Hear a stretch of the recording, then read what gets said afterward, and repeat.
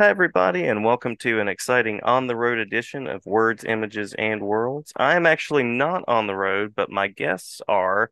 So I appreciate you pulling off and taking some time to talk with me about Literati Press, the books that you all publish, the projects that are to come. I'm speaking with Charles Martin, and Charles, you've also invited another guest along. Would you mind to introduce your guest for us? Yeah, so we are on our way to Small Press Expo in Bethesda, Maryland. And so I'm on the road with Hermes, the creator of weird Western about creature crawls out from the earth, murders his kid's dad. So the kid goes out to try and find and kill the monster. That's right. Hello. Hi, Nick. How are you? Should I say more? We don't want to spoil too much, right? Yeah. No, I know there's more. I often have to watch out what I say, even to people that we know on Literati Press. Most of them don't know the story arc, but a couple who do, when I ask advice, I just have to remember who am I talking to. Yeah, hmm and there's lots of hmm twists and turns, and it's an ambitious project. So, but that nothing we said definitely does because that's like the first 3 pages. Yes, Perfect. that's true. Yeah, no Perfect. spoiler. Well, it sounds like a really interesting book, The Cryptozoic, some mystery involvement there, a Western. So that brings me to the question of how do you decide the kinds of stories that you want to tell through comics? What is it that draws you in? Well, we were founded in 2010, kind of as we're in Oklahoma, so there's not a lot of platforms in our state for really unusual, ambitious storytelling. We've got the OU Press, but we really wanted to find other creators who are doing kind of innovative things with genre fiction and comics. hmm And with a little bit of a left lean to it, but a platform from Oklahoma writers that are creating the kind of stories you wouldn't expect to be coming out of Oklahoma. Yeah. And so we've kind of continued in that tradition. In 2016, we actually started our own bookstore in the Paseo Arts District, and yeah, we've been publishing, you know, things throughout. We're the publishing company that launched Natasha Alterichi's Heathen, which was named the top indie comic of 2015, was picked up by Vault Comics after it hmm kind of outgrew us. hmm Had a lot of success. Res Detectives got a starred review from Kirkus last year, did quite well. Glamorella's Daughter is growing really quickly in the library scene specifically. So hmm we're really, really small unit. We just function out of a really small location in Oklahoma City and have a small staff, but we have a big web of creators and writers and illustrators. So yeah, given our modest means, we've achieved a lot more than I would have expected whenever I started this thing over a decade ago. No, love that story, and I imagine that it's rewarding to highlight authors, artists, stories in that way. And you mentioned a book that outgrew you to even bring in a talent and kind of showcase that to the world and to be sort of first on the scene in that way, I imagine would also be very rewarding. Yeah, and Natasha, Natasha had just a really wonderful moment with Heathen, and we've really, it was, I knew I had lightning in a bottle as soon as she sent me the script, and we were just not big enough to support how rapid her growth was. Um, and so by the time we, passed the baton on to Vault, hmm it was, hmm it was clear that this was going to be a huge sensation. Um, so we're lucky that we've since got Natasha to come back to Literati Press for she put out a one shot called Haunted Beloved last year, and then she's working on a graphic novel that'll be her graphic novel debut. And it's great, she has access. She does work for Marvel and some pretty big names, so that she trusts us enough to know that it's worth you know worth worth trusting us with this title that she really believes a lot in, despite us being such a small operation. It's really gratifying. Stephen Paul Judd, who was the co-writer on Res Detectives, is kind of the same way. He's writing on for Marvel. He's writing for George R. R. Martin. He's like a huge rising talent. I mean, because of the writer strike, he's actually not writing for anyone right now. But you know, hmm he hmm he's really like his name is out everywhere. And you know, he had a lot of options with Res Detectives, but because he knew us and we'd helped him get the lettering started, he wanted to keep it with people he knew, and he's looking at continuing Res Detective till he's got another project he's working on for us. So it's yeah, I mean we He tried didn't have to do that. I guess that's right. he did not have to do that. He did not have to do that. So we try to treat our creators as well as we possibly can, and hope hmm that the hmm loyalty we show them, is rewarded. And so far it has been. We're really blessed to have so many generous and enthusiastic, talented people just in our orbit that are willing to sacrifice for us, when they could be working, somewhere higher profile. No, wonderful, wonderful. And you mentioned Res Detectives. That was the first literary press book that I came across, and it was because of the Excellence in Graphic Literature Awards, and then discovered Glamorella's Daughter, excuse me, Glamorella's Daughter. And one of the things that struck me about Glamorella's Daughter was that you, Charles, were the writer, and very often, or co-writer, I should say, I guess, and very often the writer is listed first on the book, but Jerry Bennett was listed first as the artist and co-writer, and that was really striking to me, just in the way that you showcase talent as well, and that need to you don't necessarily have that need to be the first one billed on a book. So I appreciate that. Nick, anything that you want to throw in there as far as what it's like to collaborate with Charles? Oh, it's very easy to collaborate with Charles. And kind of touching on what you just said, he doesn't seem to clamor for credit. I mean, he certainly wants credit like we all do, but that doesn't seem to be it's easy to work with him because there's not much ego there. Whatever he's got, he keeps to himself, which is great. If you're a creative, you can find that more often than not, people can be very, very selfish. Now that maybe that's not true, but I don't find that with Charles. Oh, you're making me blush. Well, and I work alone. Most of the time I do stuff by myself, and so I was a little bit worried about what kind of person is this going to be. And so I was lucky that this long-term business partnership and friendship with Charles is a cool thing. He's a nice guy, and he doesn't stick his ego up and stick up the joint all the time. Well, whenever you're creating in Oklahoma, it helps to have a lot of humility. And Oklahoma has a culture that we have good things about what we do and we have bad things about what we do, but humility is really prized, especially within the creative community. So I come about it honestly, I suppose. Nick, for his part, is he started coming in. So we have this mentorship group that we do every Sunday at our bookshop called Ink and Draw. And we Mhm. found Nick because Nick and to one of them, and a lot of, this is all ages. So we have people in their, teens all the way up to people in their 50s and 60s.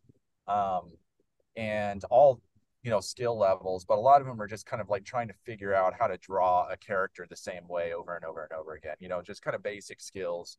Mhm. Mhm. And so we see this as long mentorship to really kind of get artists that storytellers that have like some foundation, and really try and get them to really polish all their skills.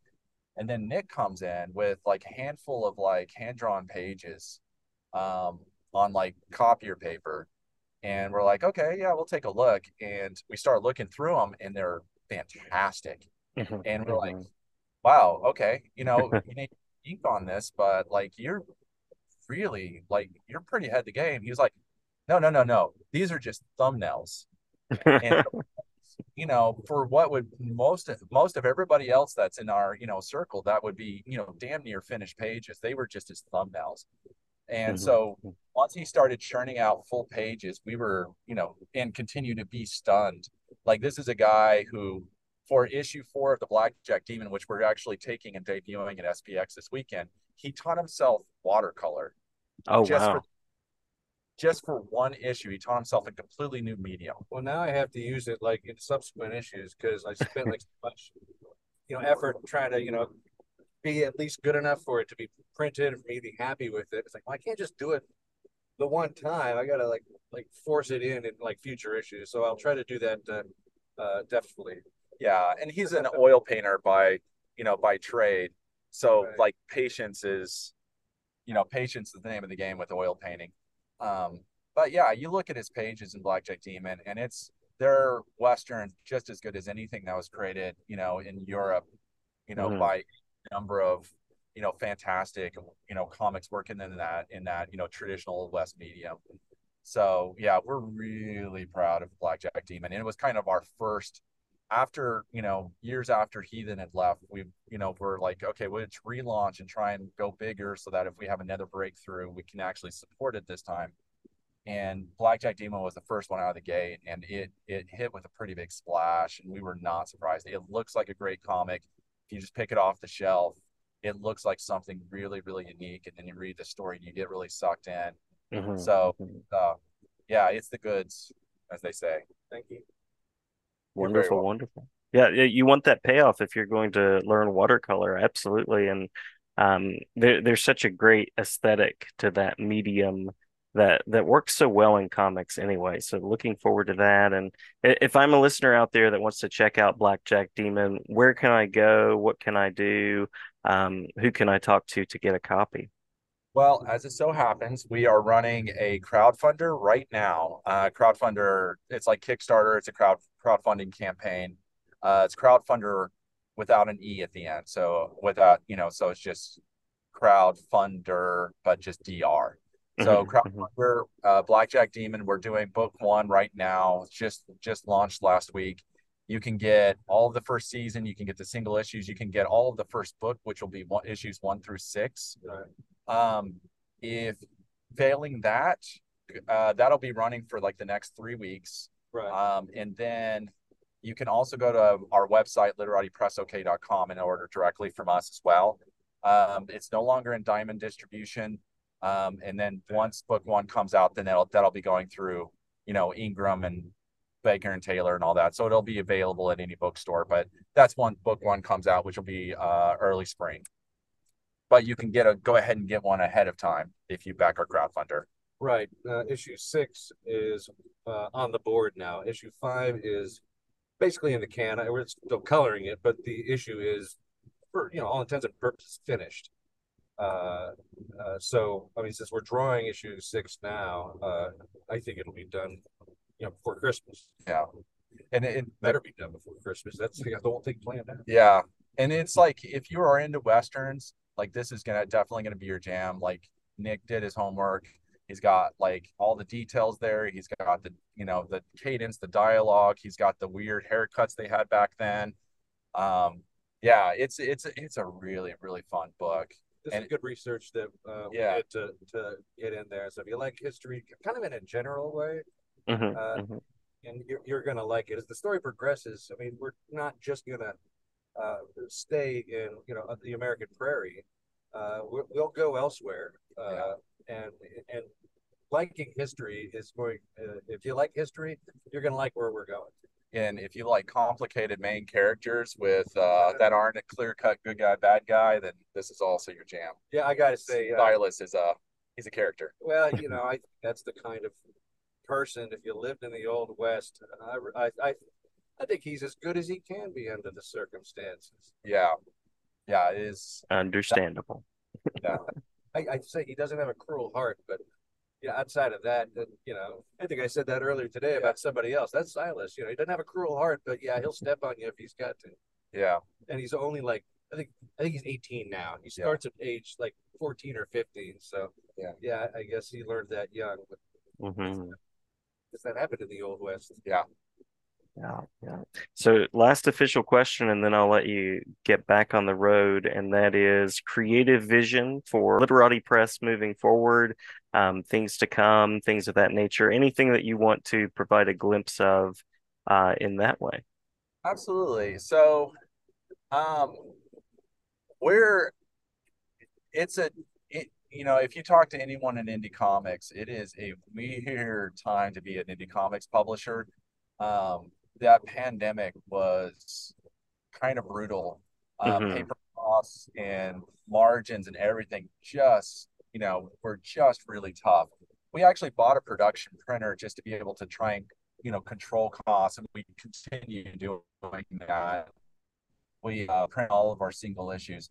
But, I think we got comfortable with how to promote and distribute and basically create comics during the middle of the pandemic. And I think that is one good thing that came out of it. We're like, okay, we know how to make a good comic now. We've gotten really great reviews for Glamourell's Daughter. We promised Utopia, which is about to launch its second season. Blackjack Demon, Silence from Devin Kraft really had a fun life. That series just wrapped up. It's our newest one. It's really neat. Like a punk rock nautical tale, and it's from the creator Neverender, and that trade will be coming out. That full story arc will be coming out next year. And so moving forward, we're just went under contract with a fiction, with our first fiction project in a couple of years. It'll be a fantasy story. We've got a picture book coming up, and then we have Natasha's graphic novel dropping, which will be, that one. If we do our job well, then I really think that her graphic novel should be, on top 10 lists and, up for awards, across. I think it's a true masterpiece. So we just got to make sure that we don't screw it up on our side, give it the audience that it deserves.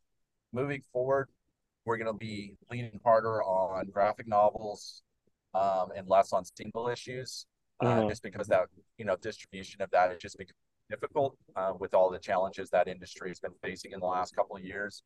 And doing these small runs of single issues through crowdfunding campaigns and direct distribution to comic book stores, and then really focusing on the bookstore library market. Well, I don't know if it's time to mention this. I'm really sure your audience is, but that's why we're not with Diamond anymore, is because our single issues, it's just not, that's not the market anymore. Am I don't point that out? Yeah. I was trying to point that out. Everything for the last 15 seconds, raise it, Yeah. Yeah, Diamond, they were good to us. They definitely helped us get started. Well, we're, country to try and sell comic books. So, yeah, you make the best of the situation you got. Right. So where were we? You were talking about Diamond. Just moving forward, it's a big thing. Is just we really want to, we want to find direct partnerships with comic book stores and really hit hard on bookstores and libraries. And, we think that's where the best chance of making those single issues still have some vitality, but making them a little bit more niche and really focused on trades and graphic novels. So that's kind of where our direction is right now. But every time you make a plan, something seismic happens in the industry, and you have to pivot again. But that's the plan for now. Right. We got through the pandemic. I don't often think about how devastating that could have been. I mean, we completely wiped out not only of resources but of creative energy. And it turns out that we kind of held the course.